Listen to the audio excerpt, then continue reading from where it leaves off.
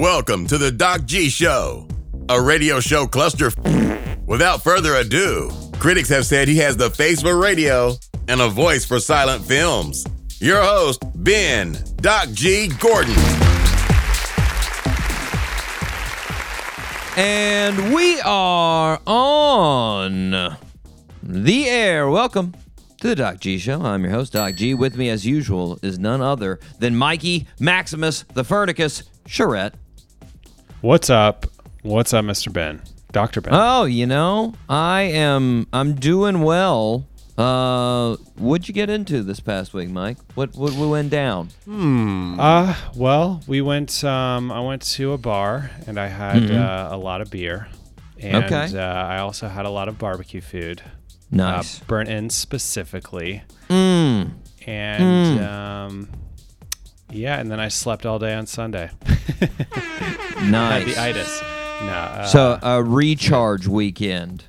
Yeah, it was definitely a recharge weekend. Yeah. How about you? You know, I did some TV watching, a little bit of that. I watched a little football. I watched a little comedy. And I mean, I could let everybody know how much of a man I am by all the football I watched. I could repeat scores and stuff, but there's no need to do that. I watched something more intriguing though, something that really drew me in, and I felt like I needed to spread the word a little bit about it because it's flabbergasting. It's amazing, Mike. I watched some of the new Showtime documentary, The Sound and Fury of Rick James. Word. And it's insane, Mike. We all know Rick from his appearance on the Chappelle Show. Of course. But if listeners think they thought they know Rick James from that, Nope. they haven't seen anything yet. This thing is insane. Yeah, like you know how you hear basketball fans say like, "Oh, what would happen if Larry Bird played in today's game?" Or like, "What would happen if Michael Jordan played in today's game?" You know? Yeah. You've heard that, right? Of course. Yeah. If Rick James played in today's music industry, like, he would have already been arrested 47 times and thrown out of the music industry. Like, So true. It's insane, this documentary. I'll start with a quote from himself. This is a Rick James quote. He said, quote, "I could have bought Monte Carlo as much as I've snorted. I've smoked half of Paris and most of Russia, and I've shot up Puerto Rico and drank up Mexico. Huh? I went through 5 yachts, 3 planes, 17 cars, 4 mansions, any woman that I wanted, and $30 million in the bank. Jeez. People were disgusted with the way I lived. Let's talk real. I was a dumb..." That's amazing. That's Rick. It's Rick James, man. Can you imagine if Taylor Swift said that? Like, just think of anybody today, any famous musician saying that today. Nope. Like, that's crazy. It's crazy. Yeah, that's wild. By the middle of the 80s, they're talking about, this is after like his 5th album or something like that. He was doing several $1,000s worth of cocaine a night. Wait, what? A night. I mean, you know, I've never been in that situation, Mike, but you got to imagine, like, normal life would seem rather bland after you come down from that. Yeah, like, very true. Very true. I don't feel you can just go back to the next day of being like, well, I got some laundry to do, and go to Publix, pick up a couple things. But, like, that'd be a little bit hard to come down from the old 3 or 4 figure cocaine habit. It's crazy. Yeah. It's crazy. So true. Like, I think one of the biggest, the craziest stories of the whole thing, at one point, and this is around the same time they bring up how much cocaine he's doing. And at one point in his life, he finishes an album and he goes to the executives at Motown to get paid for his most recent album. And he's like really angry because he thinks that the company isn't working hard enough to sell his records, right? He's getting amped up. He's getting fired up. He doesn't think he's getting the attention. Maybe because of the pounds of cocaine he's doing. Could be something to do with it, right? And he argues a little bit with this executive. And then, out of nowhere, he pulls out a giant bag of cocaine, pours it on the desk, does a giant line of it, and then jumps up on the desk, pulls his out, shoves it into the executive's face, and tells him, "Sell my records! Sell them!" And then he walks out. Word. What? What? He wanted to send a message. I mean, again, can you imagine like Ed Sheeran doing that? I just don't. I don't see it happening in today's music era. Like, it's crazy. I don't even know what you would do as the record exec. Like, what would you do? I don't know, Rick. I don't think we can promote your records like that. We'll probably be arrested. That's probably. Who thinks of that?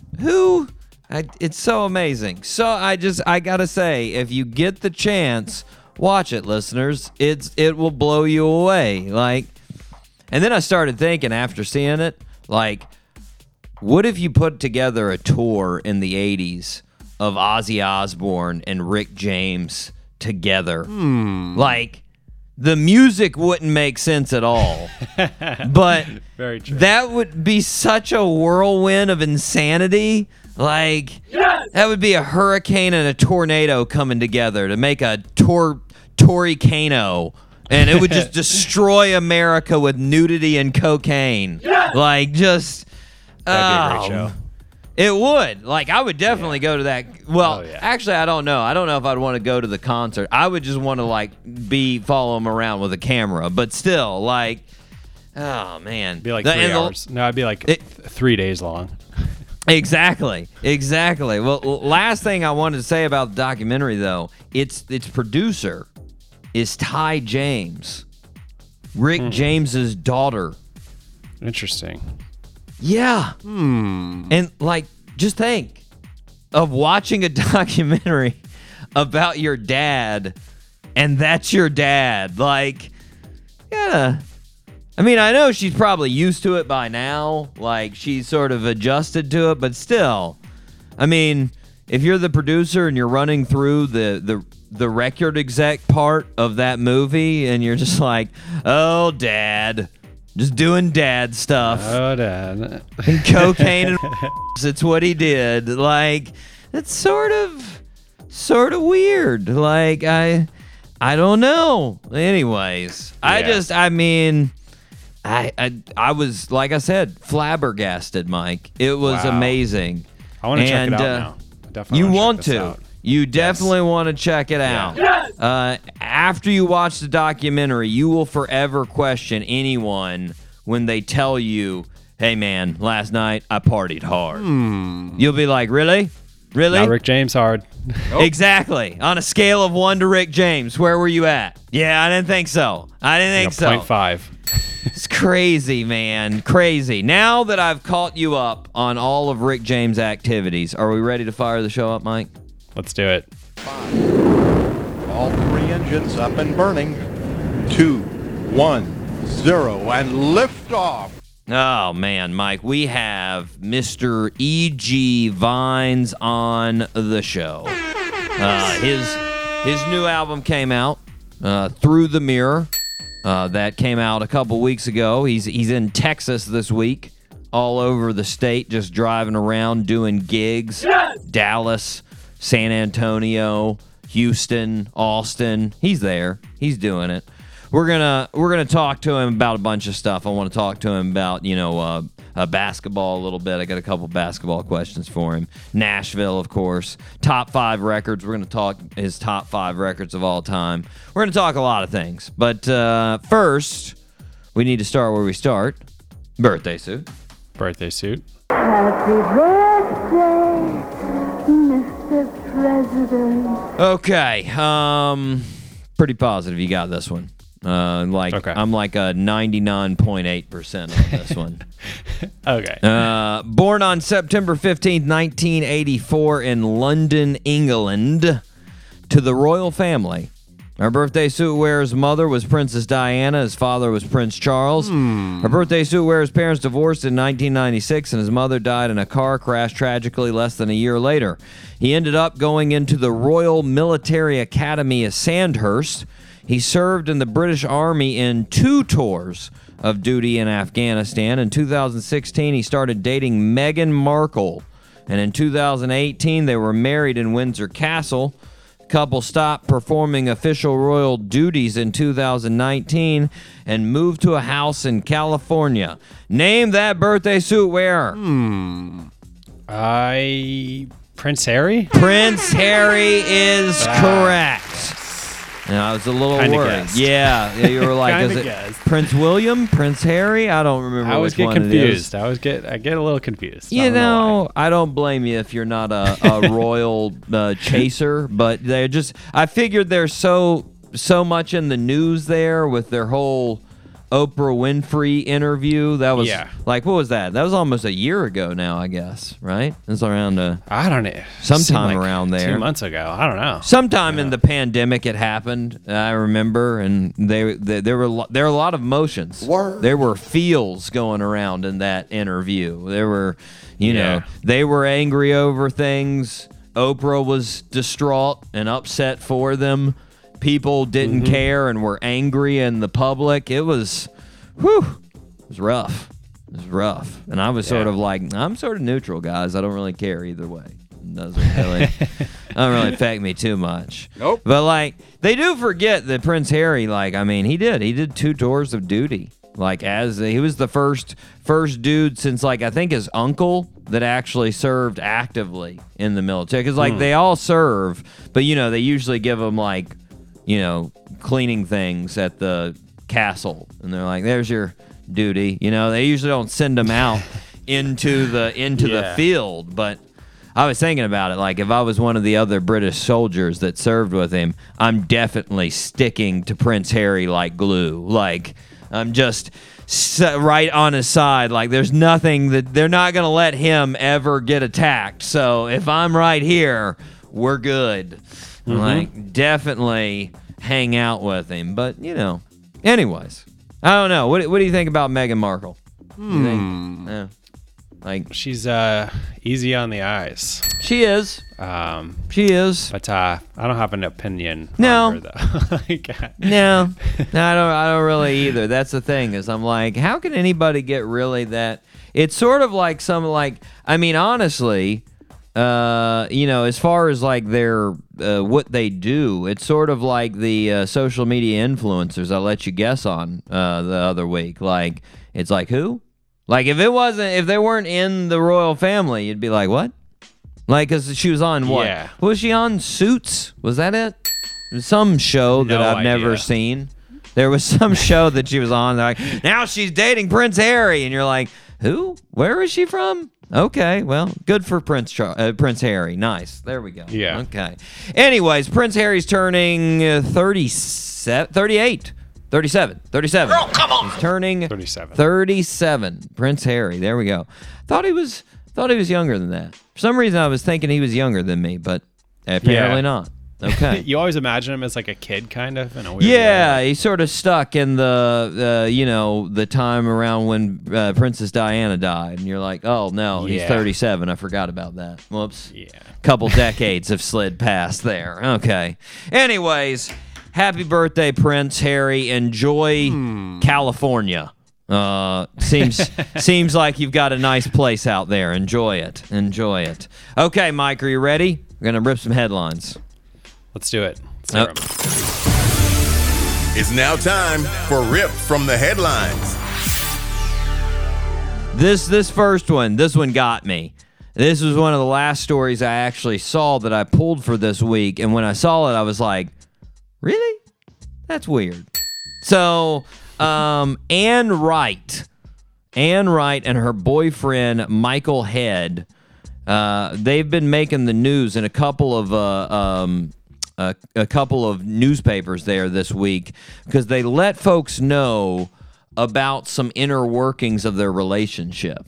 They let some details of their relationship out. And they've been telling people they think their relationship is like going great. They've got this great relationship, and they credit a lot of their good relationship to the fact that they have a 17-page document that outlines all of the particulars of what is required of each of them in the relationship. Word.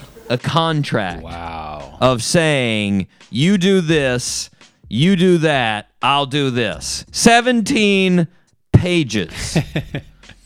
And apparently Anne, she's a risk management and insurance professional. Makes sense. That's a fact. She jokingly brought up the idea to Michael 2 weeks after they had met on Tinder. 2 weeks after they met on Tinder. And Michael, who's a law student about to graduate, apparently, and who is apparently insane, decided, yeah, this sounds like a great idea. Let's do this.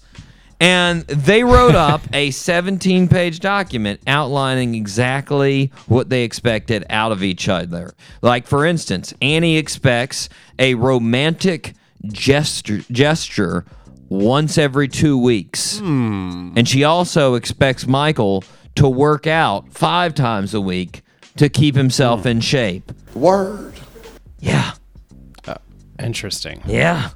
And Annie said she credits the lengthy contract as the key to their relationship success, and even suggested they may give each other a yearly review. How long have they been together? They're coming up on their year anniversary.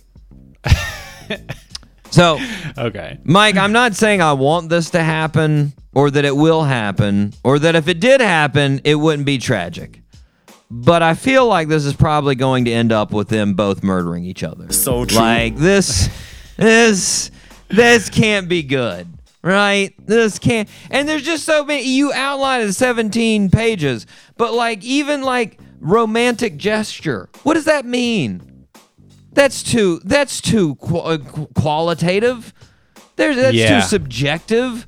He's going to do something. She's going to be like, that wasn't romantic. And he's like, yeah, it was. Page 3, look at it. That was romantic gesture. Like, it's not going to work. Yeah. Nope. Like, I mean, and what's wrong with Michael that he encouraged this? After she jokingly brought this up, if I was Michael, I'd be like, yeah. The next day I'd be gone. She would never hear from me again. Like, never. No way. Like, in the article, too, she said, I had that moment with Michael where I was looking at him and he was everything I could ever want in a partner. Huh? Remember, she knew him less than 2 weeks when she made this. She knew that in 2 weeks that he was everything she could ever want in a partner? Really? Nope. Really? Yeah. Nope. Why do I get the Disney feeling? movies. Why do I get the feeling that even though she said she knew that he was the partner for her in less than 2 weeks, she's still the person that takes like 45 minutes in line to decide what sandwich she wants at Subway? Like, I don't know. That's a fact. Meatball could be good today. It's turkey though. It's calling my name. Like, yeah, 2 weeks? No. Yeah. But not enough time. I will say, though, when I looked at this and I was like, a lawyer and a risk management and insurance professional, that those two are the people that would come up with a 17-page document. Like, So true. that's, I mean, you don't get better than those two as far as coming out with a legal binding document. But I will say, can you imagine the parties at their house? Must be ragers, man. Must be. Could you sign this document before you come in? Just a couple things, tables It's a waiver. on coasters on tables, blah blah blah. It's fine. Don't worry about no, thank you. I am not going to be Anna and Michael's friend. That is not. I don't want to be anywhere close to that. Anyways, maybe the were they double spaced pages? Maybe that's the reason they show. It looked pretty dense. There was there was an example part of it that they had pictured. It looked pretty dense. Small font. Yeah. Anyways, Mike, you remember when I told you about the dude in Idaho that won a bunch of world records just to win a bunch of world records? Yeah. He's still doing that. Oh, come on. He's nice. He's still going at it. He's got over 200 of these records.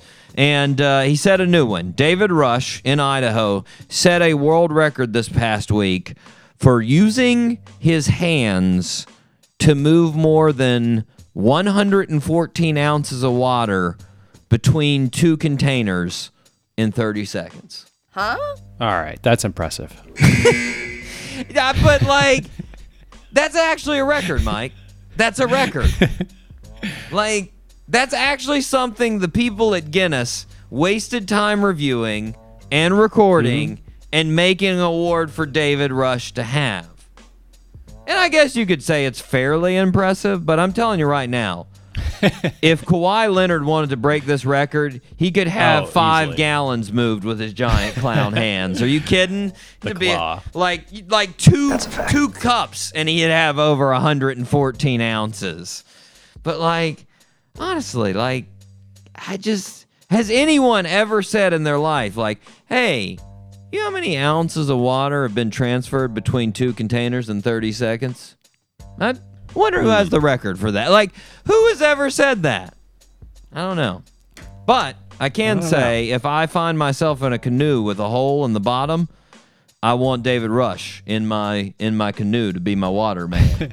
I want Kawhi Leonard. That's true. If you gave me the choice, I'm still going Kawhi. Yeah, I mean, with his athletic quickness too, size of the hands, athletic quickness. Oh man, you could be out there all day on that boat. Be fine. Anyways, Mike, do you have any weird porta potty stories? Wait, what? No. Okay. All right. No. I feel like it's always a weird experience, Yeah. But not really anything unusual. No. I guess it's just the feeling of being, because I was thinking, I was like, I feel like everybody has a weird porta potty story, but I guess it's just like you said, it's just going to one that's weird that you're like, what? Yeah. This is bizarre. I actually had a weird, one time I was running out in the middle of nowhere in Virginia. Just out there in a field, and there's a small construction site on this farm that I was running by, and I really had to use the bathroom, and it just so happens there was this porta potty out there beside this construction site in an empty field, and I was just like, oh, all right, I guess it's better than side of the road, all right, and so I go into this porta potty, and literally, 30 seconds after I get into the porta potty, someone tries to come in to the porta potty. What? Yeah, and it was empty out in this field, and I was like, somebody's in here. Somebody stop. And I finish up, I come out, and there's just a dude standing there, just patiently waiting, and I was just like, all yours. Yeah, and I just ran off. It was so bizarre, and I was just like, I'm serious. The field was empty before that. I was like, was he hiding behind a rock? What was going on? Where was he? So bizarre. Anyways, yeah. I bring this up because Laramie Blake, she lives in Gallup, New Mexico, and she had a fairly scary instance at a porta potty this past week. So she went to the flea market, and while she was there, she had to use the bathroom.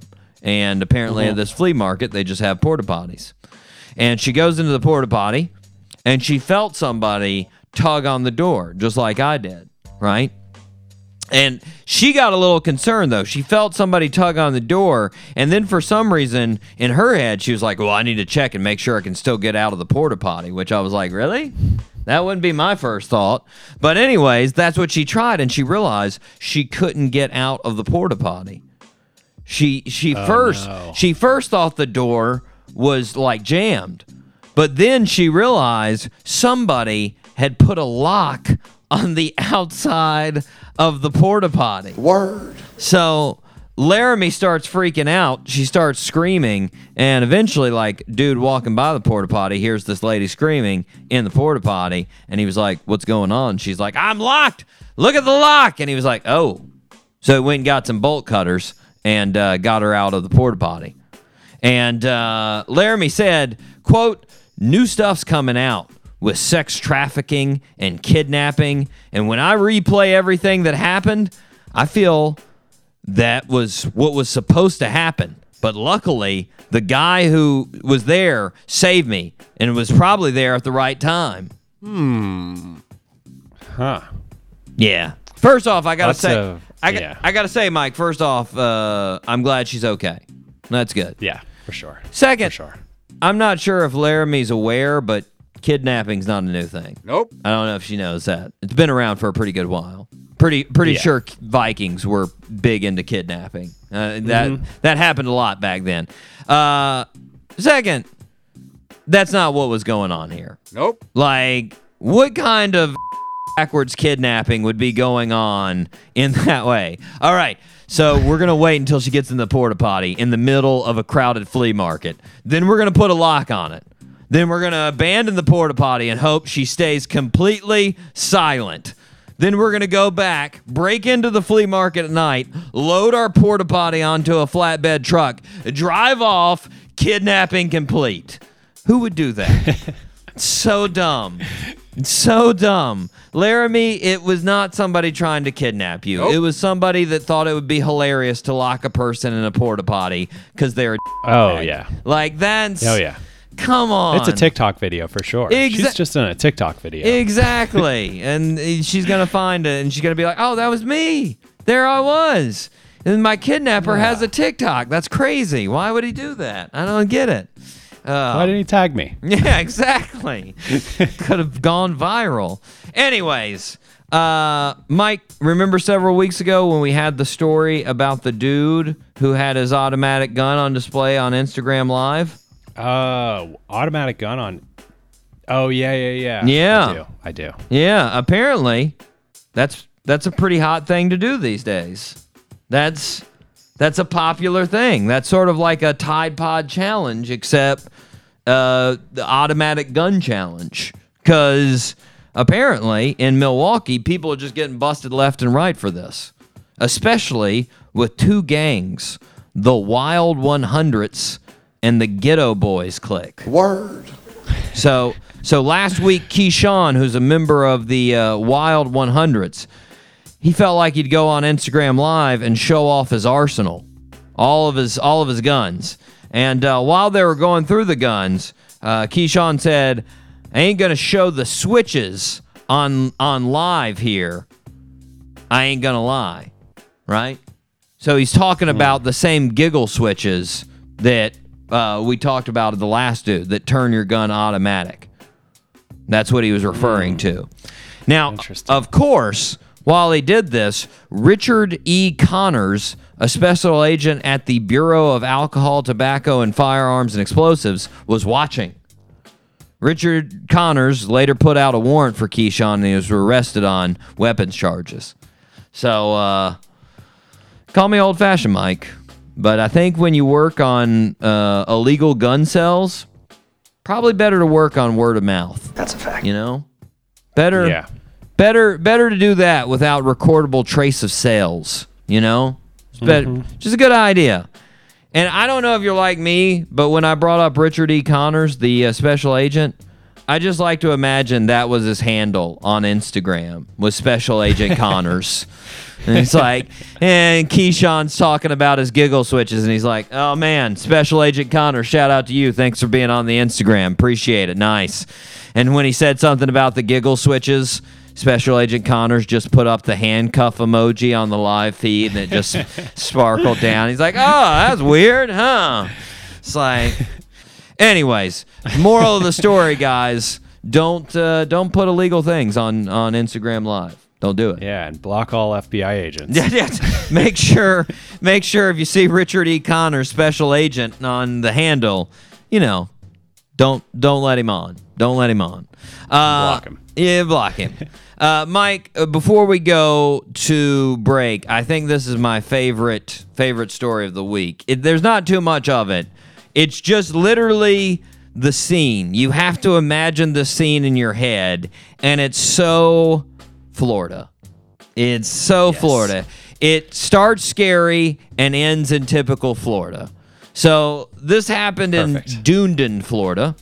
And this past Sunday morning, police officers have been called to a building about a young man who is armed, right? And police were chasing this 18-year-old man who was armed, and he climbed up on the roof of a building and was pointing the gun at the cops. They had a standoff going. This was like a super long standoff, like 6 hours. You know, guns drawn, you know, weapons fired, going on all kinds of crazy, you know, demands. In the middle of the standoff, a golf cart comes swerving onto the scene. The golf cart is being driven by a 28-year-old Jessica Smith, who is very noticeably drunk, just extremely inebriated, right? Several of the cops trying to get her to turn around. They're like, what are you doing? There's a guy on the roof. He's going to shoot people. And she's just like, get out of my way. I'm coming with a golf cart. And they're like, don't hit our cop cars. And she's like, gotta get to my condo. By the way, one other thing, Jessica, completely naked. No clothes. Just on her golf cart. Naked, swerving in. And eventually, they pulled Jessica out of the golf cart, arrested her. When she was reached for comment by the New York Post, she had no comment, not too surprisingly. And eventually, the 18-year-old was arrested on like 30 different charges, and there was no actual injuries. But like, just imagine, listeners, this Weekend at Bernie type moment. You got the police in a tense standoff with this guy. Weapons are drawn. Cue the goofy music. Here comes Jessica cruising in, completely naked, completely drunk, and just runs into like 400 cop cars and then falls out of the golf cart. Like, man, I love it, right? I love it. Like, just so good. I don't know why my mind went to Getaway Driver when you started, like, bringing that Get up. on the golf cart. Go. We're getting out of here. I'm like, that's Florida right there. I got a fully charged battery. We can get up to 15. Come on. I wouldn't be surprised, honestly, like, if that actually turned out to be the scenario. Like, if Jessica was the getaway driver, but she just got too drunk to get there, and the guy's waiting for her on the roof like, oh, Jesus. She took all her clothes off. Oh, no. Oh, okay. I guess I'm getting arrested, too. Yeah. All right. Anyways, Mike, we're going to take a break. We are going to hear from our guest, E.G. Vines. This is one of his new singles here, Them, off of Through the Mirror, right here on the Doc G Show. Democrat, Republican, it's written on my face again. It's blue and red, so black and white is taking over everything. It's taking everything. Lying, yelling, screaming, coming from the television. Gotta work on my rebuttal so the internet will give me praise. You gotta give me praise. Not try and see it. Try and see it all your way.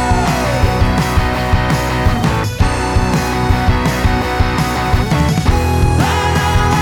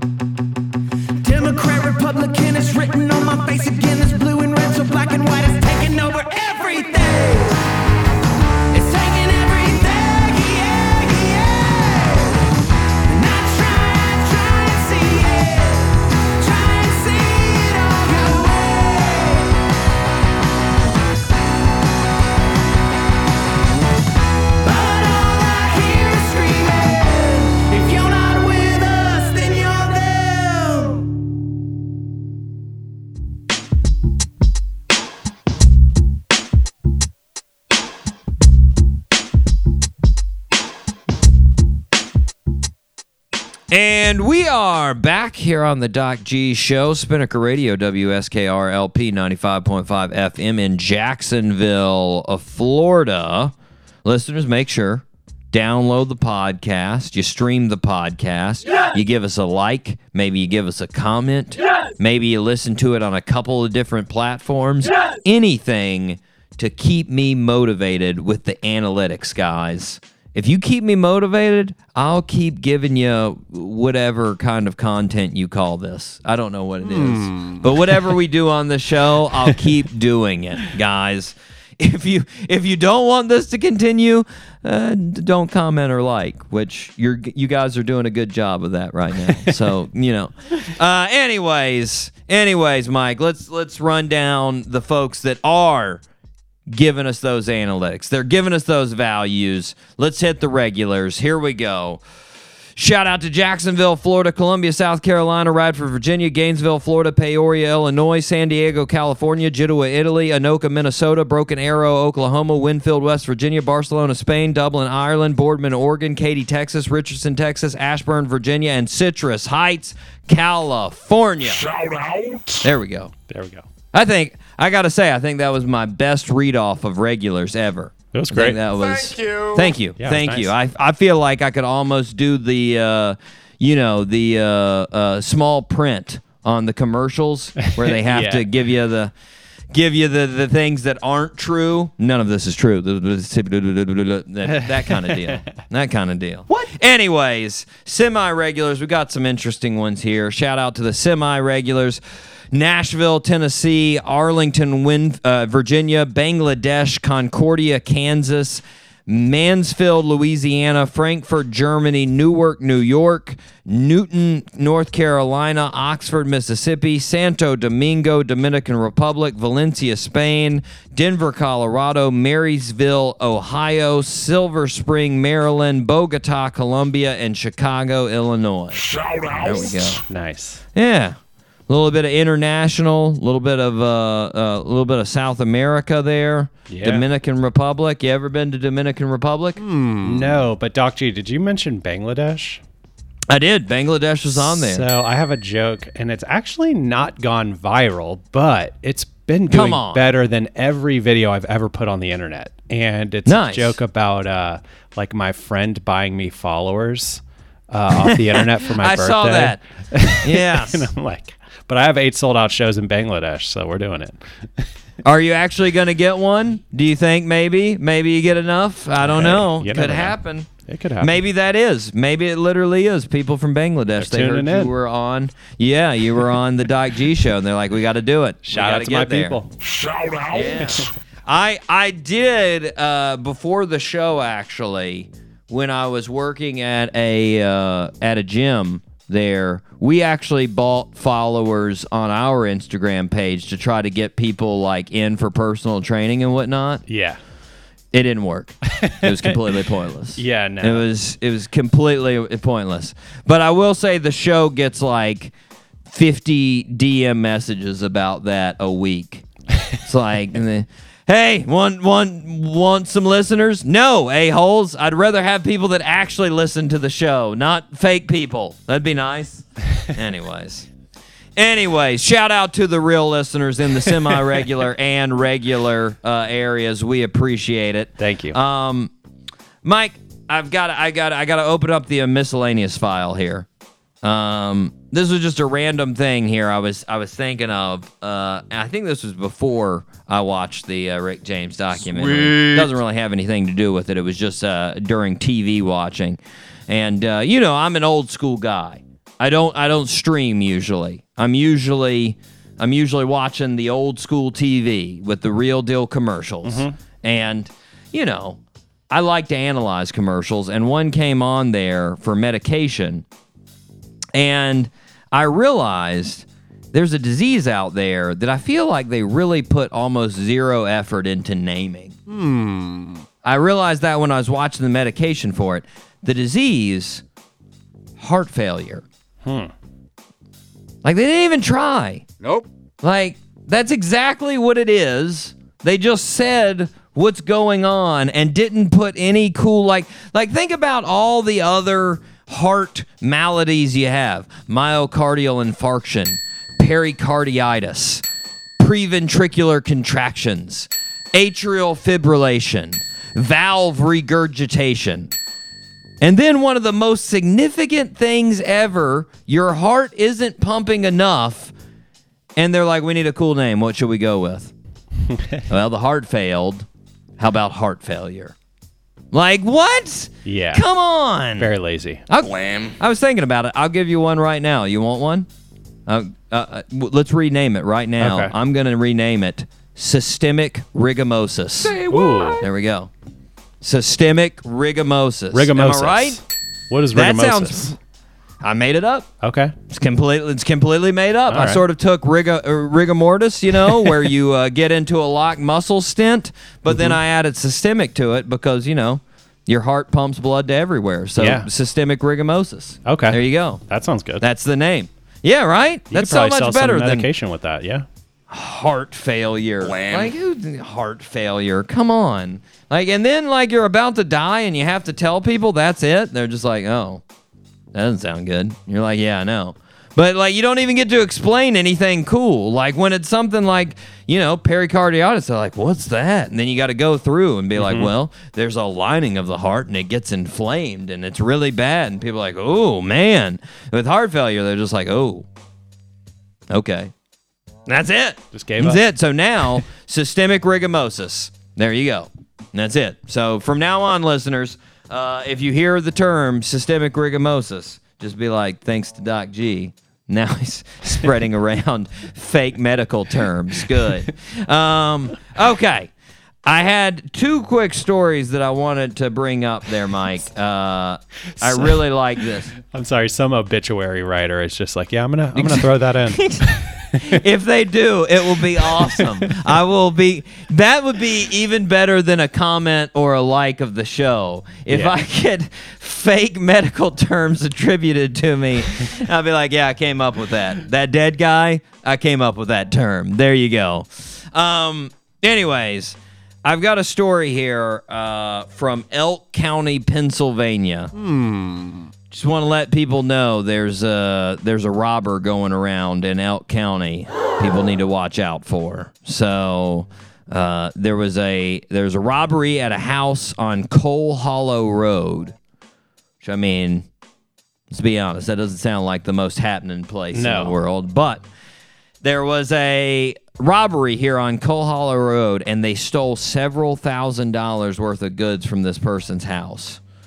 So police are on the lookout for the person who stole these goods, and the person stole specifically 43 collectible cast iron skillets.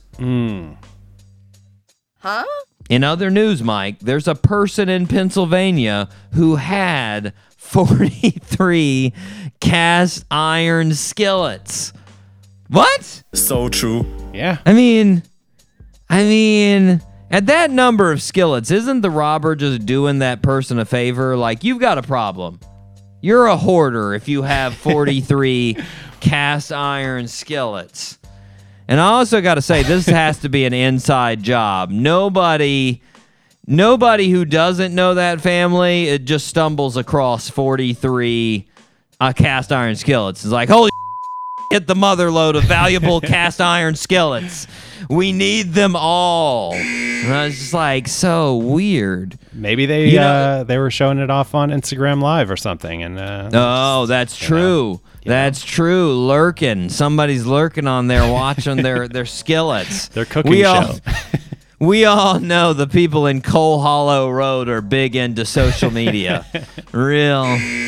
Do you have a cast iron skillet, Mike? I had one, and I used it once and ruined it and threw it away. And I'll never buy one again. You cleaned it? You didn't understand the whole seasoning deal? There were a lot of things that I did wrong, and I didn't watch enough YouTube videos.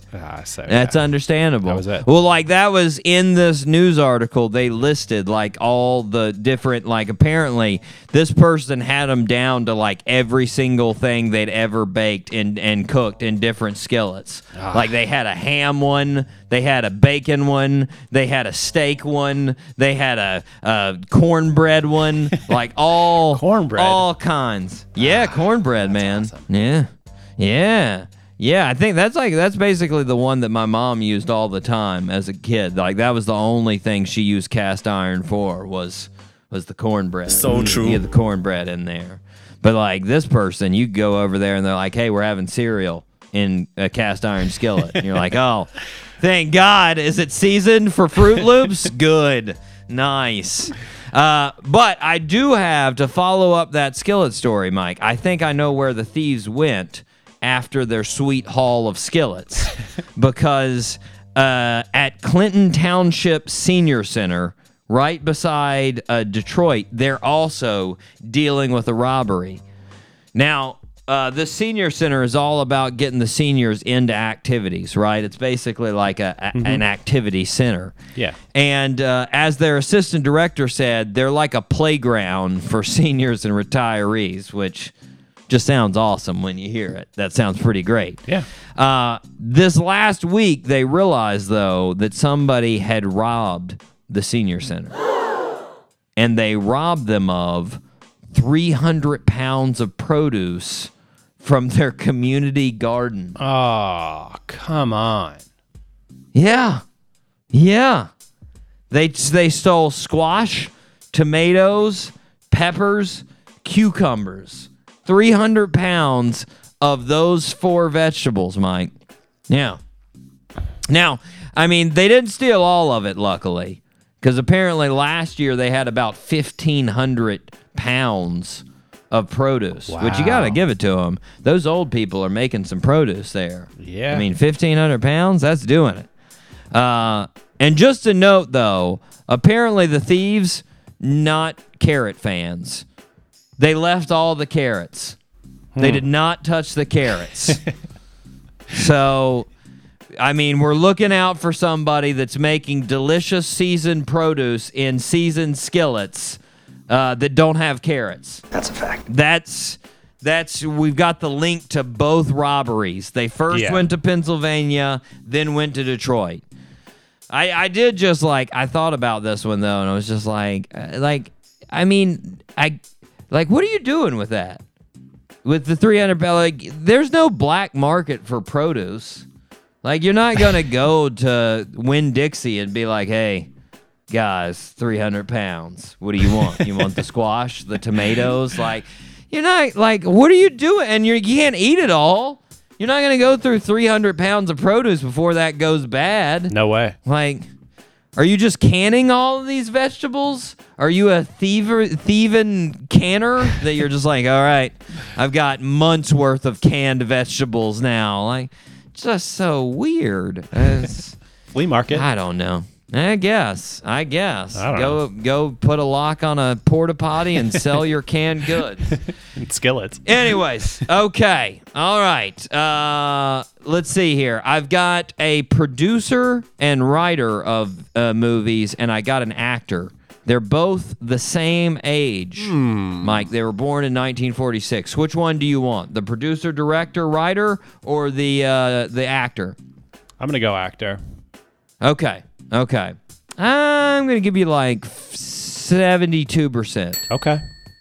They're pretty known movies, but, sometimes the names slip. So, anyways, born on September 15th, 1946 in San Saba, Texas. Our birthday suit wearer's parents were an oil field worker and a school teacher.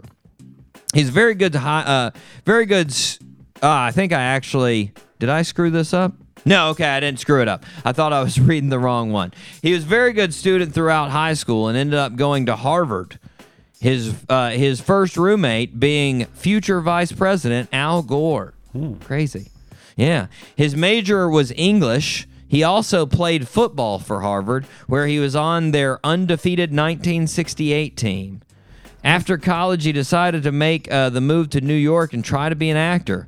Started acting on Broadway and performed in plays like Ulysses in Nighttown. Then he branched out to movies like Jackson County Jail and Rolling Thunder.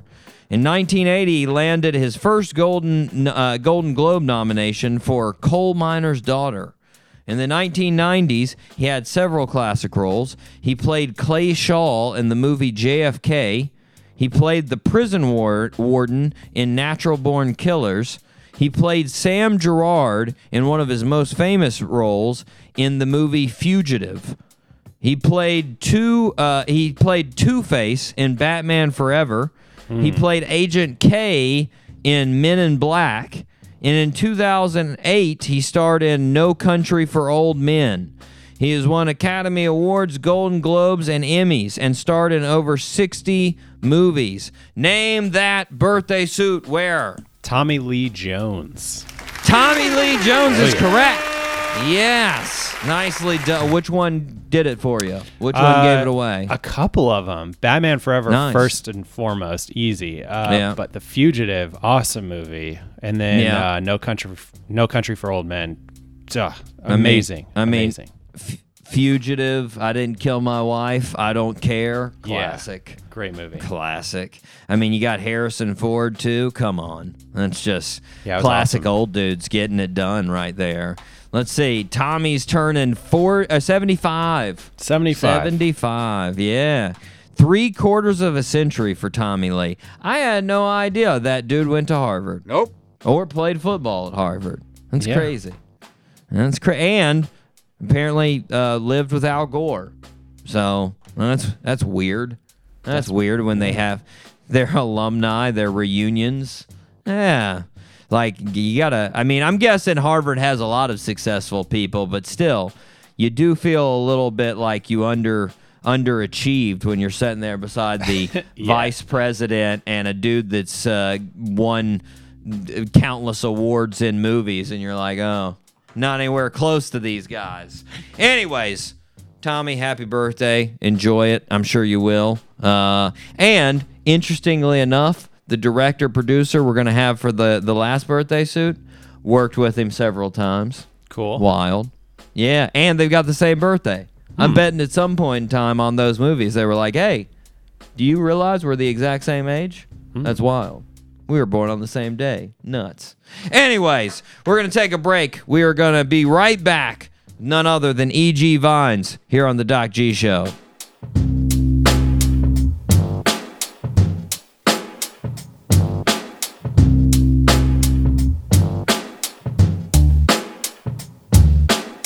This is 95.5 Spinnaker Radio. WSKR LPFM, UNF Jacksonville.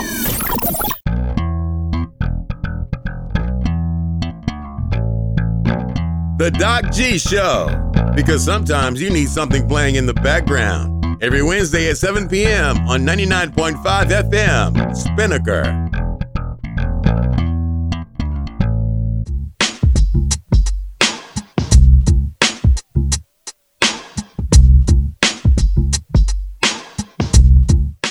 Welcome back to the show, everybody. Today we are extremely excited to welcome Nashville rocker, singer, songwriter, Mr. E.G. Vines. E.G., how are you? What's up? Doing good. Happy to be with you today. Yeah, so you've got Texas this week. Austin, San Antonio, Houston, Dallas. Have you gigged the Lone Star State in the past? I have. I went down there right before the pandemic kicked in, beginning of 20. I was actually down there doing a little solo run, so this is the first time I've taken my band with me. Nice. Was it good the first time to you there when you did the solo run? Yeah, it was cool. We'll be playing a few different rooms because I played a couple more listening rooms and that kind of thing last time, and more minds to put together to figure out the best brisket while we're hopping across the state. Yes! It's definitely, you realize when you're going across Texas, oh, right, this state is huge. That's a fact. I forgot about that. Oh, yeah. You are sort of staying East Texas, though, I noticed. Austin, San Antonio, Houston, Dallas. So least you're not going. Yeah, kind of hitting those 4 this time. Yeah, we're not going to Lubbock or further. Yeah. Not this time. Going Amarillo and Lubbock, that would be, whew, then you really get some miles going. Yeah. So you grew up neighboring state in Arkansas. That's the home state? That's right. Yep. Nice. We've had a couple of guests from Arkansas originally, and of course, also home to the one and only Scottie Pippen. Now, That's right. I couldn't help but notice on one of the recent Instagram posts you were rocking a Chicago Bulls three-peat shirt. Were you a fan of the '90s Bulls? Did you watch The Last Dance? I did. I watched The Last Dance. Absolutely. I was listening to one of your shows the other day, and Nice. The Last Dance was definitely referenced. Yes. That's right. Oh yeah, that was a pandemic treat for all of us. That I grew up, as a kid trying to play basketball, emulating Jordan and Scottie. So Nice. I was more of a Suns fan. Growing up in Arkansas, you kind of can pick whatever team you want. But, Yeah. But a place like that doesn't have its own team normally has like 3 or 4 teams for every sport that are like the winning team, like 49ers and Cowboys and football or whatever. But, I like watching the Bulls, but I actually found that shirt at a thrift store a few years ago, and I was like, why is this in here? Like, I'll pay you $100 for this. That's sort of like $3. we had Grayson Jenkins on the show from Kentucky, and he had a Trailblazer shirt on in one of his, and it was an '89 Trailblazer shirt, and I was like, Are you a fan of the '89 Trailblazers? And he was like, oh no, one of my friends, that's the year I was born, and they were like, hey, got this shirt with your year that you were born on it, so I got it for that. And I was like, okay, that makes sense. I was about to say, if you were specifically just that season fan of the Blazers, That'd be a little weird, but Clyde the Glide, he had a great year in '89. He did. He actually really did. I mean, although you wonder, it took him so long to shave his whole head. Wait, what? Like, he left the horseshoe for a really long time that I was just like, I respect it. He was just like, you know what? Leave this. Who cares? But it's not a bad look for him. Some people not so much. But I thought it was a decent look for the guy. if you're that athletic and that lean, I think anything can look okay. I feel like if Clyde the Glide was like 5'9" and 250 pounds, it probably wouldn't look as smooth. But when you're 6'7" and 3% body fat, you're looking pretty good, regardless. Plus, he's like the peak Panther. He's just smooth. He was just smooth altogether. That's why he's Clyde the Glide. Anyways, I got derailed. Yes! When did you first get? Because I heard you were in a cover band in high school. Mainly Metallica, heavy stuff. Now, but did you start playing music before that? What got you actually playing music to start with?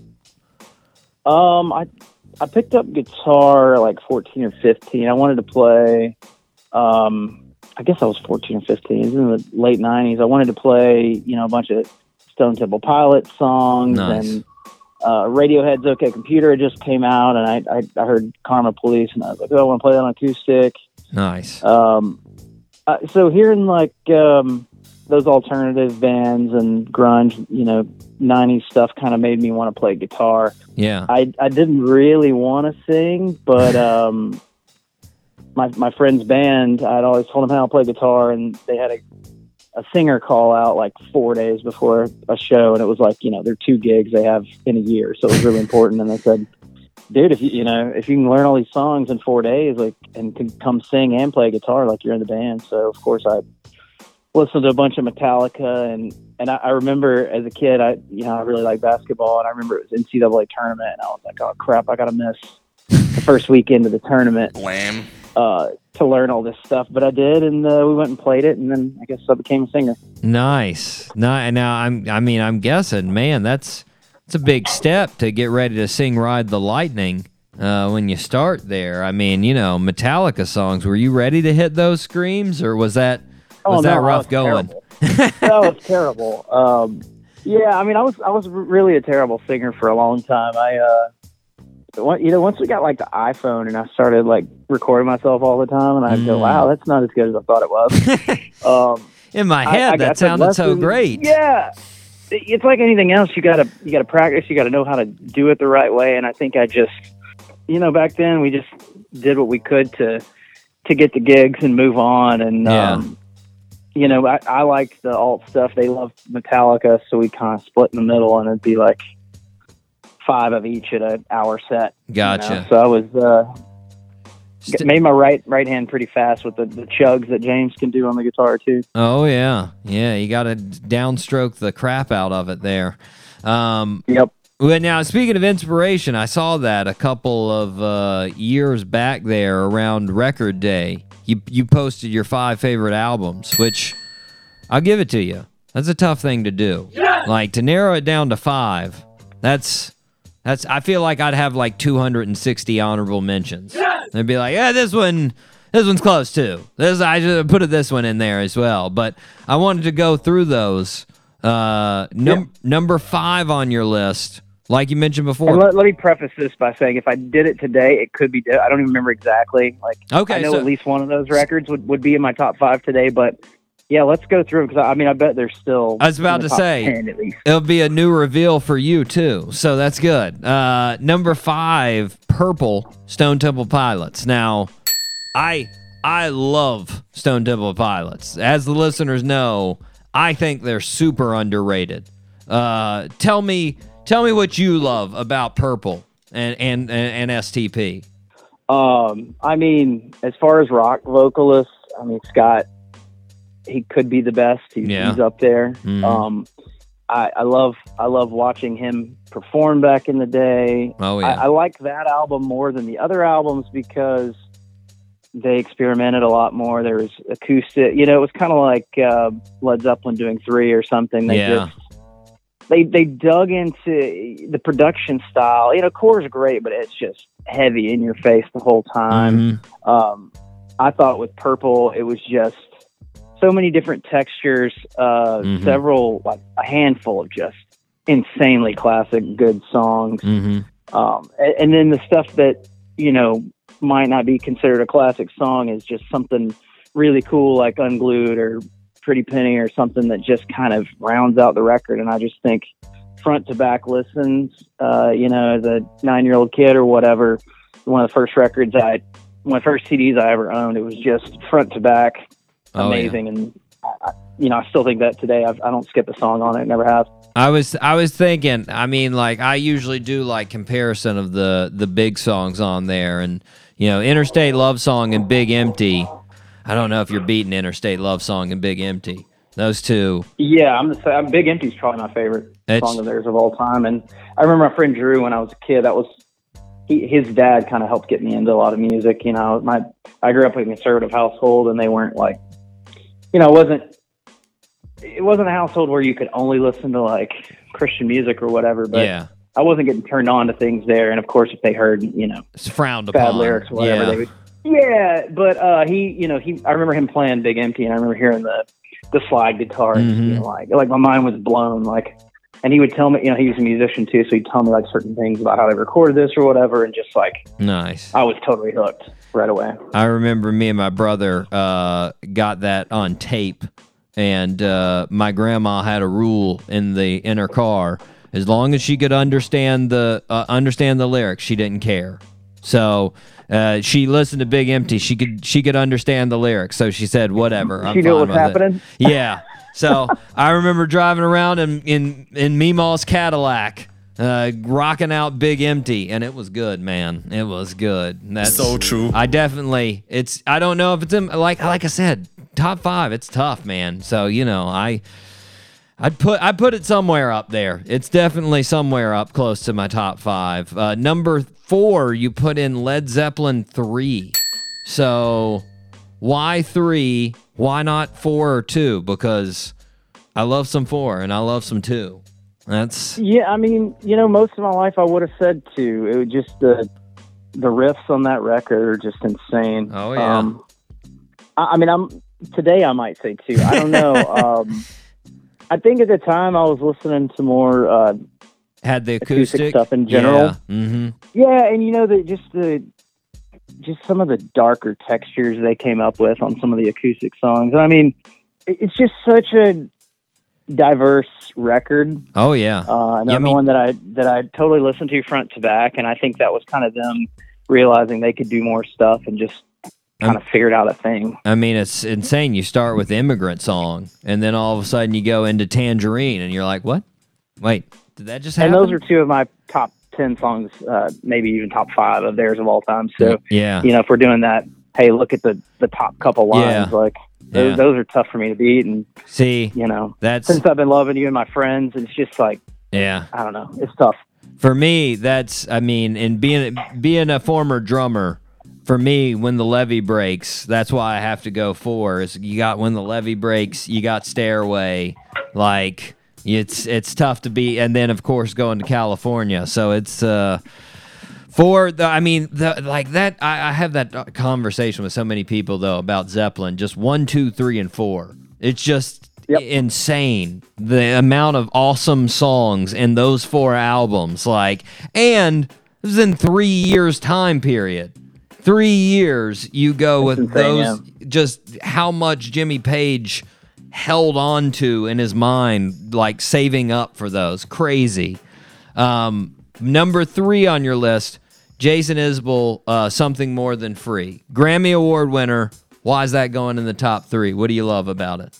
I think that record, it just had so much impact on me because I'd done the band thing. I moved up here in 2010 after college, 2009, end of 9 and 10, and I played in rock bands for 5 or 6 years, and I had a lot of fun doing it, but I was doing the riff rock, building songs off a riff, and, that's all fun and good, but I remember I started writing some folksier songs, and I sat down and I think when Southeastern came out, I just wasn't ready for it. Yeah. With where I was as a player, a musician, and person, whatever. And then I think when Something More Than Free came out, it just hit me at the right time. And I heard, I was trying to think, maybe Speed Trap Town and Children of Children. I heard a couple of those songs, and I just was like, I've got to get to work. This guy is light years ahead of me as a writer, and I knew I wanted to write songs like that. So it just kind of lit a fire under, I guess. Nice. Yeah, I mean that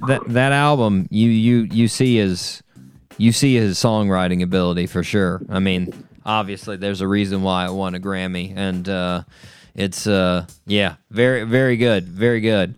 Number 2, Neil Young, Harvest. Now, going to the University of Alabama, you better have some validation for putting an album that has a judgy song on Alabama in there. That's come on now. Give it to me. Why is Neil Young Harvest there? The songs are so good, and I appreciate the fact that he doesn't back down from what he wants to say, and I might approach it a little different way, but that's a killer song, and sometimes things need to be said. Yeah.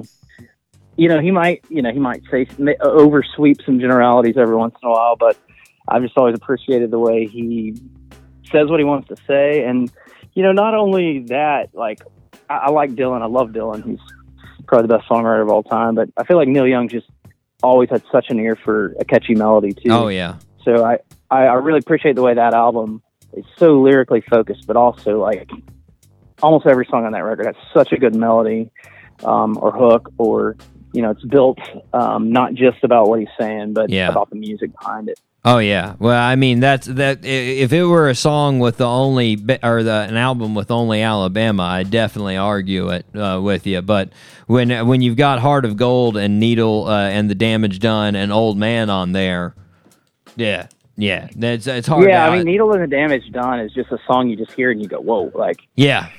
And both, I don't know, an Old Man is amazing, of course. All those songs you mentioned are just insane. I was about to say, Old Man, just the perspective that you have in that song, and the realization, and just it's something that everybody sort of knows. It's one of those things that everybody knows and understands, but the way that, like you said, he packages it and puts it into that song with the melody, so good. And his harmonies, obviously, just super impressive. But I will say, you put comparison of Alabama to Sweet Home Alabama, Leonard Skinner topped him on that one. On that one song. That song. Well, you're from Jacksonville, so that makes sense.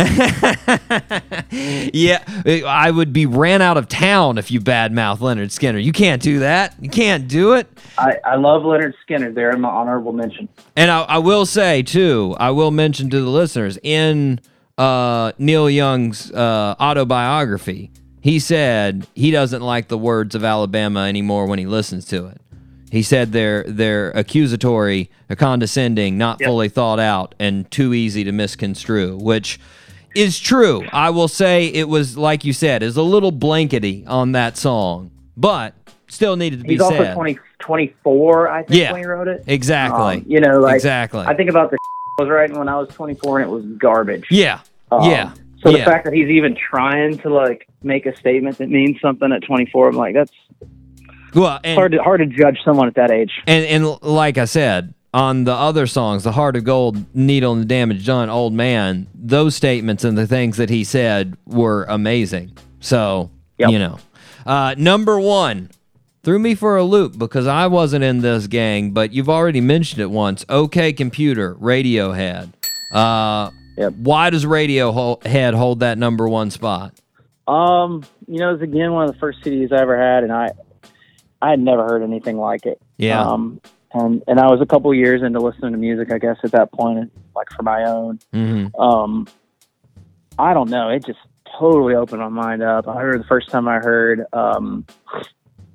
Paranoid Android and saw the music video, and I was just like, what is this band? And then Karma Police, and I listened to the whole record, and still to this day, that record just sound-wise, and even the lyrics of, there was a point in my life, I just listened to the sonic parts of the music and production more. And then the more I listened to it, I'm like, wow, there's a bunch of good lyrics here too. And I don't know that anybody sells a song better than Tom York. And he I don't know, something about the way he sings and the messages he delivers just really connect with me. He believes it. He feels it 100% through his body. It's like you said, he sells it, and you see it for sure. And I'm always surprised by how many people on the show from different genres and different backgrounds are influenced by Radiohead. I don't understand. Some people don't get, I have that conversation when I tell people who my favorite band is. Some people are half of the people are I don't get Radiohead, and I don't know what's the misconnection there, because I literally probably last year I listened to about 40% Radiohead of everything I listened to. Maybe it was a pandemic and weird times, but I don't know. And then I'll talk to someone and they're like, man, I don't understand Radiohead. I'm like, wow. The Creep fans, it's Creep and that's about it. That's as far as they dig into Radiohead. But it's a good list, man. Five albums, Thanks. 5 solid albums there, and I'm sure, like you said, you could probably do a whole new one of why. I know I could. As far as like I said, I'd have so many backups that I could put that there. I could probably go in the top 5. To choose 5, that's tough. I'll give you credit just for doing that, just for actually saying, here it is. That's impressive. It's hard to put them down. Yep. Now, you like we said earlier, so after you're doing the music thing in high school, you're doing some cover stuff, you go to the University of Alabama. When you went to school, were you in the mindset that music was it, or were you in the mindset of music is a side hustle, I'm doing something else for the actual career? I've always known I wanted to do music. I just kind of you couldn't convince yourself. Yeah. I was subduing it with partying and football. I literally would go to all the road trips and football season was its own thing, and then we partied like freaking fools for 4 years straight. I think it's easy to go to college and kind of forget what you're trying to do. Oh yeah. So I did that, and even people would ask, and I got a good degree in finance, and I did well in school. School has always been pretty easy for me. So, of course, I have the stock answer when I talk to my parents, friends, or whoever. What are you going to do after this? And yeah, I don't know. I just think I just think I denied it for a long time. And, Yeah. you know, because in the back of your head, you realize how hard doing music is. And, you know, sometimes I don't know what the exact phrase is, like comfort is the enemy of great or something along those lines. And it really is, because if you're comfortable, you're not going to fight and do all the things, you know, sleep on couches and play for 8 people and do the things you have to do to get moving in music. Yeah. Yeah. Comfortable. For sure. The safety net's always there. Yeah. Well, now you're talking about football season. Did you get any Nick Saban years before you graduated, or was that after you graduated? One. I got the first one, the one that sucked. I was about to say the rough one. Dang. Oh man. Oh. Yeah, we lost to Louisiana Monroe. We're like, oh my God, maybe we weren't who we thought we were when we hired this man. Good thing you gave him some time, though. That's a real good thing. You gave him some time.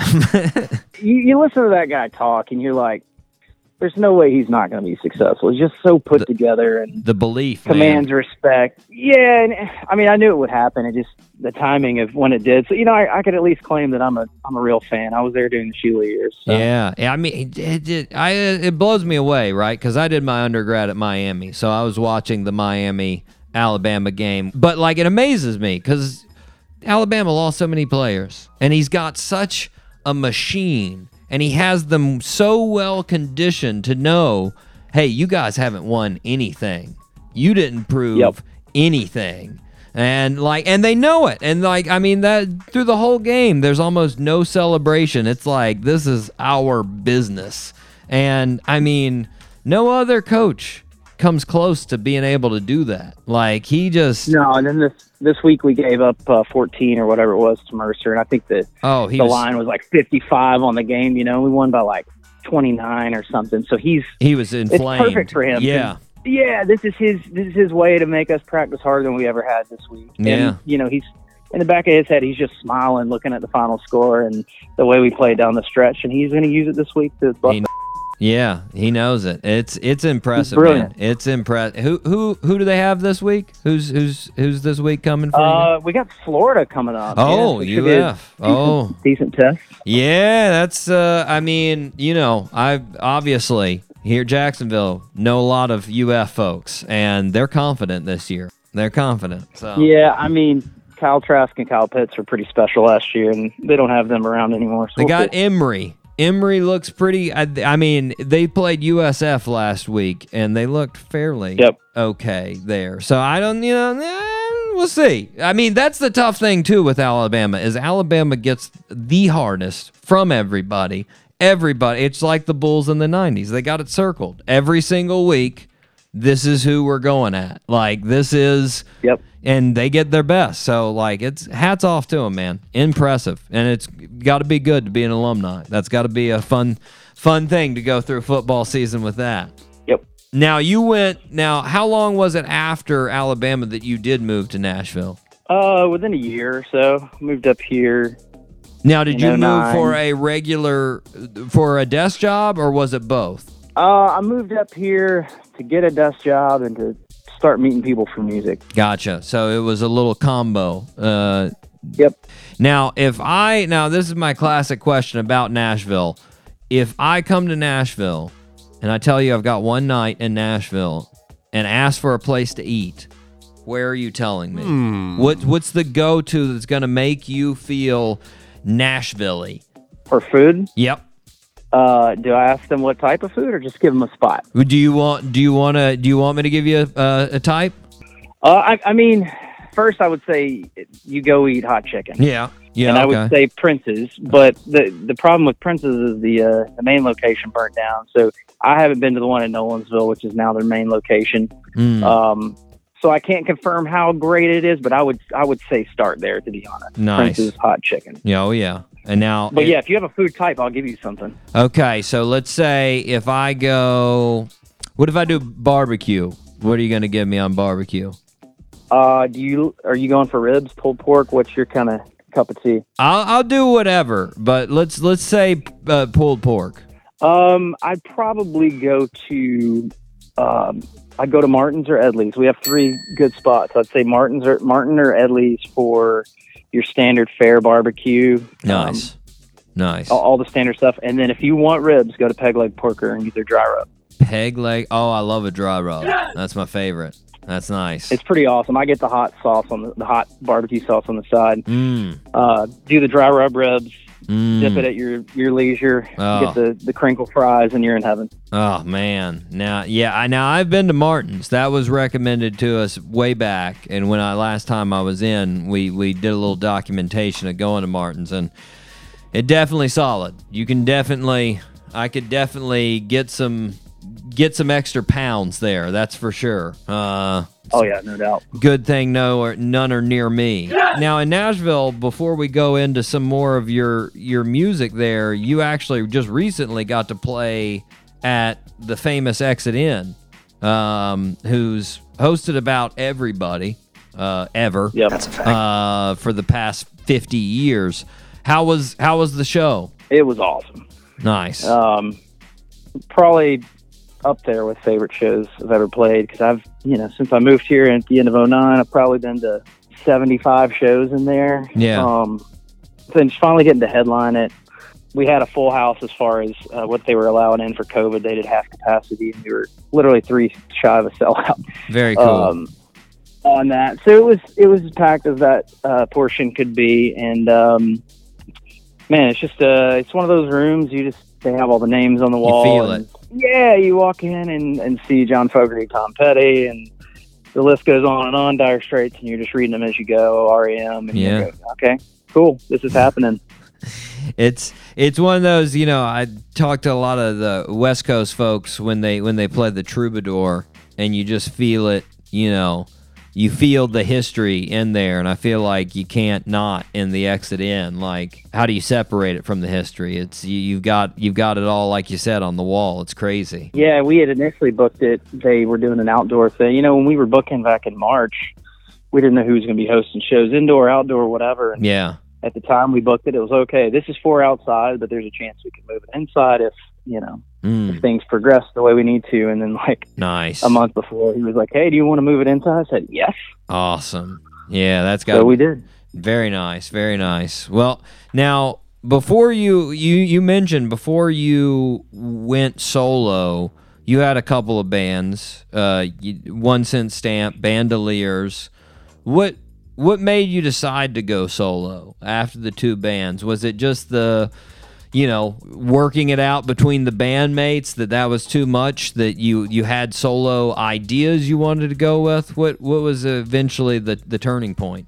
Yeah, I mean, it was probably a little of both. I did, like I said, when I started listening to Isbell and started getting back into Bob Dylan, I realized that and I'd written a couple songs more in that variety, and people tend to kind of gravitate to them and say, "Hey, I think you have a knack for this." So yeah, I think it was me wanting to move in that direction. And yeah, I mean, bands are hard. The problem that tends to happen in bands is you get 1 or 2 of the 4 or 5 people that are really bought into something, and that may change over time depending on where these people are in their lives. But 1 or 2 people working really hard at something, and then you got 2 or 3 that are just kind of sitting and not doing so much, or being negative behind your back or whatever. And eventually that wears you down. And instead of everybody being productive, it slows down, and you can't figure out when we're going to tour, when we're going to do this, because people just their schedules don't line up. And, the special bands that you see, the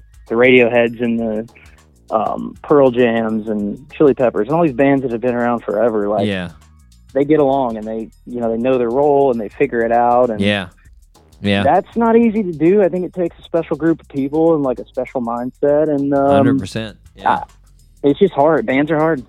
Yeah, I've said it to multiple guests, but I mean, it's like having however many people. It's having that many people marriage too. Yep. I mean, and that's the thing that it's like you said. The Chili Peppers, they always amaze me because they're so different too. They're all such different personalities, but somehow they make it work in that band. And so and like you said, they've made it work for 40 years, which is insane. But totally get it. Now, when you switched to solo, how long was it before that you quit that regular job to sort of dive head into music? And did you have Was there a specific point, or was it just sort of pressure over time that made you want to quit? Was there a specific point that you remember, like, no, got to do music, got to go this way? Yeah, I mean, I did a 5-song EP in 2018, and that was me just kind of trying to figure Conversation. out. Yeah, you know, there's a few good songs on there. That was me just kind of trying to figure out who I was, what I was about. Yeah. And then I kind of got into writing. At that point, I kind of learned to write like 100 songs a year, which I've done the last few years, and just keep digging to kind of figure out what my sound was. And I wrote, I guess when I was about to release my EP, late 2018, I'd written the song The Salesman. Yeah. And I played it, back then I played it solo, and I played it at the EP release show, and literally everyone I talked to after the show didn't say anything about the EP. They were just like, the Salesman song is really good. And you were like, don't talk about that. I haven't put that on that. Come on now. Jeez. Yeah, we haven't even recorded it yet. But I think that was the first time. I mean, we had some radio success in a previous band with a song or two too, but that was the first time with my solo stuff that there was a song that I just, every time I played it, it would shut the room up. People connected to it. And I knew if I could do that once, I just needed the time and space to keep working on doing that again. Yeah. You know, and I've seen so many artists that try to just do it as a side hustle, and it never gets them where they're going. So I knew if I didn't hit the road and do some solo, some band stuff, and just kind of get after it, like, it was never going to get any better overall. I wasn't going to play the rooms I wanted to play if I didn't make the switch. Nice. And so when did you make the full switch? Was that after the EP? You know, right before COVID. Of course, the best time, of course. Yeah, I mean, the timing was absolutely terrible. It was, I think it was in October or something like that. I released the album, and that's around when I kind of went to my boss and said, hey, you know, I'm gonna plan to be on the road a lot next year, and you know, maybe we need to bring somebody else in for me. And but they slow played the hire, so luckily during the pandemic I was still half time. Gotcha. There, so gotcha. But yeah, that so that helped with the bills. Couldn't be worse as far as a getting on the road sort of thing with COVID. That's horrible time. Yeah, I think they thought I was going to come back because they were like, oh, you know, I know things aren't going so well out there. Like, what would you think about, you know, like basically tried to get me a promotion too. And I'm just like, look, I can't. This is a circumstance I was dealt, but like at some point we'll get through this, and I can still use that extra 20 to 30 hours of half time a week to work on my craft still. Yeah. So I was like, I'm going to keep charting this course, and whenever the road opens back up, it opens up back up. And now you're on it. Now you're back. Now you're at least working our way back in. Yeah. Yep. Now you mentioned it, writing like that 100 songs. Was that the same here on Through the Mirror? Did you, I mean, building up to that, was that, I mean, you know, around 100 songs this past year for it? Yep. I think maybe in 18 I wrote about 180 to 100, and then in 19 I definitely wrote 120 or so. Wow. And I think same thing last year. Now for this album, probably not on the same. Did you pull from the same group? Did you pull all from that? Like, I mean, were there older songs from like the 2018 group that you pulled for Through the Mirror, or were they all from the year once you started recording? These were from 19 and 20. Gotcha. Well, one of the songs might have made it from 18. You know, kind of those songs kind of all fit together. Yeah. So I have another couple albums that are kind of out there in my head of songs that I feel have something special about them, but they have a certain vibe or feel. And yeah, you know, I like not to say I won't release more singles, but I like the idea of an album and a kind of cohesive feel to it. And so I'd come up with a group that I'd started writing in 2020 after all the chaos was happening, and there's 5 or 6 sitting there that I thought, wow, these all kind of go together. Yeah. And then I would go back through old demos and go, wow, this actually fits pretty good with it. Yeah. And then we sat with the band and we kind of came up with some arrangements and got the album Through the Mirror. What would you say was the overall feel? What were you looking for with Through the Mirror? Oh, I don't know. It's just kind of it's talking about the current state of the world, I think. Yeah. And it's a little off. Yeah. It's aggressive in places, but it's, you know, a lot of it, you know, talks about social media and just other things that I think we've kind of lost our minds a little bit. And overindulged. Yeah. Yeah, and it's not, you know, some of it's probably me making statements, but I think most of it's like me questioning, and I hope when people listen to it and realize it was written during that time period, they just, you know, 5 years from now, they'll go back and listen and like feel those things again and go, I remember living in 2020, and that's what this album feels like. That's kind of my hope for it. Gotcha. Well, now, like, I feel like you've got some real strong, maybe you don't, I don't know if you feel this, but I feel like there's some real strong 90s rock vibes on Royal Diplomat. Like, when you listen to that, there's that hard sort of, I don't know, I get some Smashing Pumpkins in there. I get a little Radiohead in there. Are you ever actively putting those influences into the song, or is it just whatever you write, you say, oh, you know what, this does sound a little bit like that? Is it actively like going, okay, I'm going to make this have that 90s flair, or do you just write and whatever comes out, comes out? I write and whatever comes out, but then, you know, we might push it a little bit further in a direction if we hear it. You know, if you hear a thing that's happening and you go, okay, well, that's kind of reminiscent of that. Yeah. I might go back and listen to those records and just try to figure out what made that cool or what were they doing.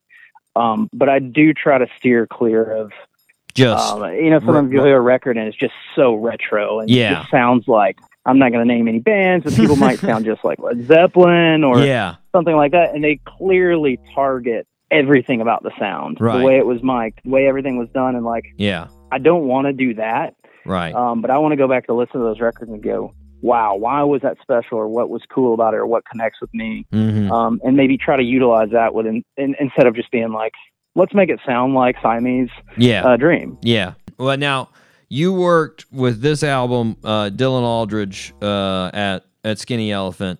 Family Business, you had different producer. You had Jordan Laning. How were the producers different, and like why'd you decide to go with Dylan on this? What did you want to see out of this as far as production? Well, this one I was so Ben Cunningham, my bass player, and I we kind of, it was all a co-production effort with Dylan. Yeah. We put in a ton of the pre-pro and all that. I liked Dylan and I have been friends. We've played in bands that have shared bills and stuff like that for a few years. And just talking to him about music, I'd recorded one other thing with him. Really cool, really laid back, good engineer, good mixing, has good ideas. And I just wanted kind of a collaborative effort, I guess. Yeah. Whereas the record before, Jordan Laning is an amazing musical mind, amazing producer. Yeah. He also costs a little more. You know, you kind of go, okay, we got to come in here, and sometimes we use studio musicians. For the most part, we use my band, but you kind of come in and you kind of tell him a few things, but he kind of has the vision, he kind of sets the path. And on this one, I kind of wanted to do something different. I didn't want it to sound like anyone else, and I wanted to just bounce it off of some good musical minds and see what happened. And that's kind of why we went the route we did. Yeah. No, it makes sense. I mean, you know, that's a different approach, sort of like watching Metallica there, Some Kind of Monster, when Bob Rock became sort of the fifth member of Metallica, and it was just sort of like, we could do this. No, I don't like that. Okay, we could go with this. Okay, that sounds good. Like, you know, so yeah, totally. You get a little more influence, obviously, on the sophomore album there. Yeah, and I have no clue what we'll do on the next one. I like the idea of switching something up every time, but for sure, maybe we work with Dylan again, maybe we don't. But I just think every record is its own beast and entity, and like, I don't want to make the next one sound like this one. So definitely, who knows what's next?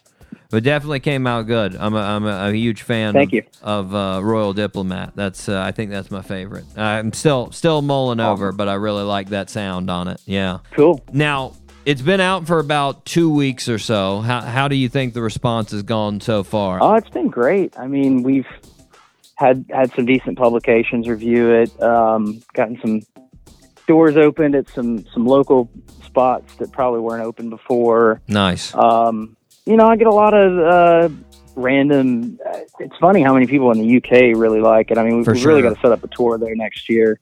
Because anytime I hate Facebook, but anytime I go on there and see a notification, it's like someone in the UK has tagged you, and then I'll go look, and these random people are like, "Yeah, I love E.G. Vines." I'm like, "How do you know who I am?" It's amazing. Europe loves pure rock and Americana. They like both the UK and Germany, Sweden, Finland. Like, I've had so many artists, country, Americana, rock, that, for whatever reason, I mean, some of them have a big following in America, but they have even just more fervent fans that just love that in Europe. It's impressive, man. And it's, Yeah, and hearing that, and then I guess hearing, people that have been around for a long time, just appreciating the progression of music. And I'm very encouraged by, nice. with what's happened with the last year and not being able to really grow the way we wanted to with the way everything went. Yeah. I think we did as good of a job as we could of getting it to people. And, we're obviously going to do that more this fall and winter by playing shows. Yeah. Well, that's what I was going to say. I mean, I know I looked at the list. You've got some cool places coming, in the rest of 2021. You got Atlanta down the road in November, actually, a cool location in Atlanta. You got near my hometown, originally where I grew up in Roanoke, Virginia. What else do you got? What do you want to accomplish in 2021? What do you want to see? Is it just more shows? The more shows, the better? We've had some things unfortunately cancel. So like some of the Northeast stuff we were planning on having is just in the last little bit has gone to the wayside. We lost the festival slot and a few other things. So, unfortunately it's just kind of, keep playing it by ear. We're going to fill in that run. We're going to do Roanoke and DC and Atlanta. So we'll have several runs here and there. I'll pepper in some solo runs, but also we're going to sit down and I've got the home set up ready to go and start demoing some new stuff. Nice. I know I can control that. So, we'll pick a couple weeks here and there to just really grind and focus on working on the material and just figuring out what's next instead of things that are out of my control. I like it. The work never ends, man. Never ends. It's good stuff. Nope. Keep the good music coming. E.G., we are against the break, man, but I want to thank you for coming on the show. Yeah, thanks so much for having me. It was a great time. For sure. Listeners, you can check out all things EG at egvines.com. You can follow him on Instagram at egvines, or you can stream him on any musical stream. Right now, let's hear The Royal Diplomat right here on The Doc G Show.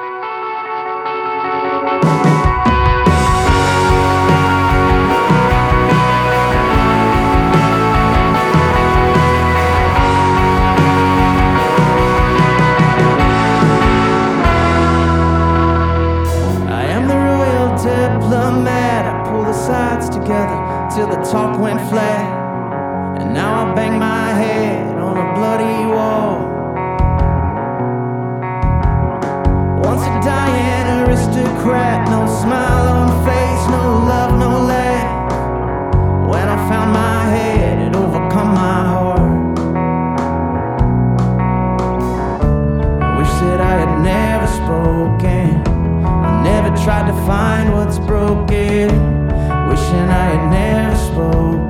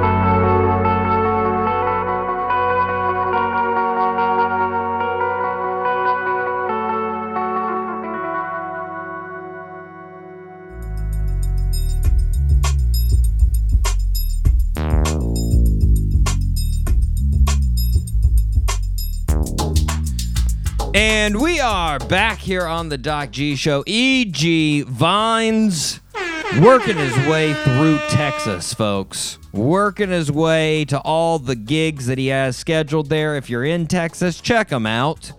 Yes! If you're in Nashville, check out his recommendations for barbecue. You know, me and Mike sure did over the break. We definitely checked him out. I know Mike's choice has got to be Edley's because of the burn ends. Am I right, Mike? Oh yeah, definitely, Yeah. 100%. Yeah, I don't know. It's tough. I'm guessing. I forget. Have you been to Nashville before, Mike? No, never. No, not yet. Never. No. Okay. Well, I have frequented Nashville, and I have, like I told EG, gone to Martin's. That's a fact. Martin's was good, man. It was good. And I went there probably at not such a good time to go to a barbecue restaurant. Because, if they're a real deal barbecue restaurant, you want to get there like as soon as they open. Because that's when they got all the freshest smoked meat there that they've been smoking for the last like 12, 18 hours. That's the real deal stuff coming fresh off the hog. Because, I don't know if you know this, Mike, but usually, like, unless they've got a huge operation that they literally have pit masters going 24 hours a day, which sometimes happens. But in the smaller locations, that's why most, barbecue joints don't like have a set time. Nope. Is because they'll just they stop serving when they run out of barbecue, and they're like, all right, we're done. That's it. Sorry. But I went at like 3:30 in the afternoon at Martin. So they were already, halfway through the day there. I went with the boys in the band from Lonely Highway that we've had on the show a couple times, and it was delightful. Me and Loose Bruce went at it, and I had some good brisket, pulled pork, chicken, hot links. But sadly, Martin's, no burn-ins. No burn-ins. Oh, come on! They didn't take that second step. They didn't go from brisket to burn-ins. They left it at brisket, which is understandable. But next time I'm there, Mike, you let me know next time you're there. I'll come in too. I'll make the trip. We'll go there, and then we'll hit up Edley's, and we'll document it on Instagram Live, and I will not bring any automatic weapons. There will be no automatic weapons on that Instagram Live. Sweet. But if you guys get a if you guys get a chance, make sure you check out E.G. Vine's record. It's fantastic. Through the Mirror. Super nice guy. Obviously, he's going to have a good football year because he's an Alabama fan. So you get a little spoiled when you're an Alabama fan. You just constantly win. All you do is win. You're DJ Khaled when you're a Alabama fan. Anywho, thanks to E.G. for coming on the show. Fantastic. Mike, are you ready for the third birthday suit? Yeah, let's do it. Okay. Very famous producer, writer, and director. Think a couple of the movies should give it away. My brother, huge fan of a lot of his work. So true. Some of his favorite movies are this dude. Born on September 15, 1946 in New York City. Our birthday suit wearer was a very good student as well, just like Tommy Lee. He grew up and was accepted to Yale. Man, Yale and Harvard. But this guy didn't go to Yale. He decided to go to teach English for 6 months in Saigon, Vietnam. He returned and then decided to go to Yale, but then dropped out again and enlisted in the Army going to Vietnam. In Vietnam, he won a Bronze Star, a Purple Heart, the Air Medal, and several other honors. Jeez. After his tour, he went back to school at New York University and graduated with a bachelor's degree in film. One of his professors at the time was Martin Scorsese. What? Wow. His first Oscar came from his film Midnight Express. He then wrote the 1983 classic Scarface. In 1986, he released his film Platoon. In 1986, he directed Wall Street. Then in 1991, he directed the movie The Doors. He then directed JFK, which starred Tommy Lee. He and then Natural Born Killers, which he also starred our former birthday suit wearer. Then in 1995, he directed and produced Nixon. Then Any Given Sunday in 1999. Then Alexander in 2004. Then W in 2008. Then Snowden in 2016. He's won multiple Academy Awards and Golden Globes. Name that birthday suit wearer. So embarrassing. I don't know. I know you'll know the name. Scarface. I'm like, I see it on the movie, but I can't like actually visualize the name. A thousand times you'll know it. Oliver Stone. Oliver Stone. Yeah. I mean, big time. Big time director, producer, writer, just crazy.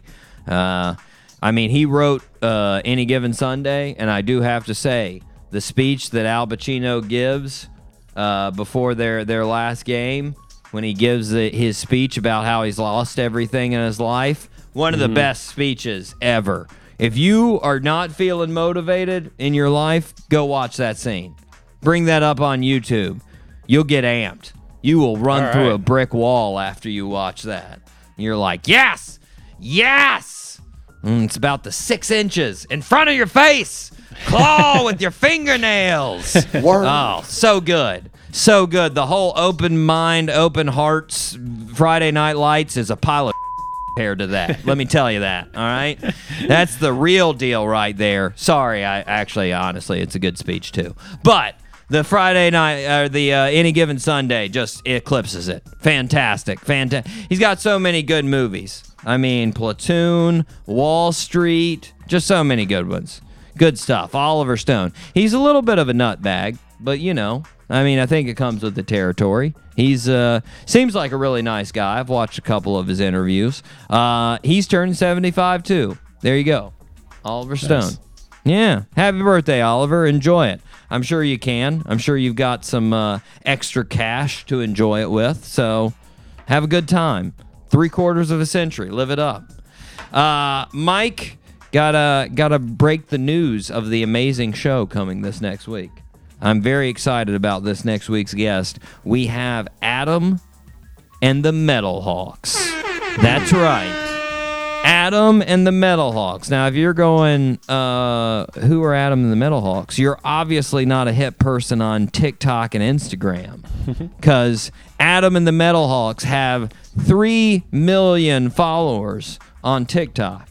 They have almost 900,000 followers on Instagram, they are a rock and roll sensation.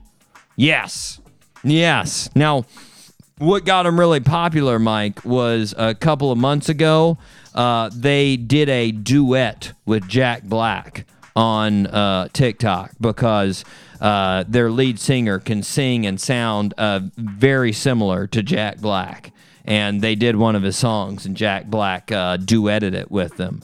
So, but they just, they're such good musicians, so talented, such good, just real, they got old school rock and roll, man. They're in that vein of Van Halen, AC/DC, Metallica, Def Leppard. Like, they rock it out. Their guitarist, 18 years old. He's a bright-eyed, bushy-tailed 18-year-old just rocking all night and every day. Just impressive. I can't wait to talk to the whole band, all 4 of them. Adam and the 3 Metal Hawks are going to be on the show next week. I can't wait to talk to them about their new songs, their new performances, everything going down. But until then, we're going to have to wrap up the show. Got to wrap it up for now. I've been your host, Doc G. With me, as per usual, Mikey, Maximus, the Furnicus, Charette. Thank you, sir. You're welcome. Thank you. Yes. And until next week, we will zip it up. We will zip it out. Yes, sir. Zippity-doo-dah.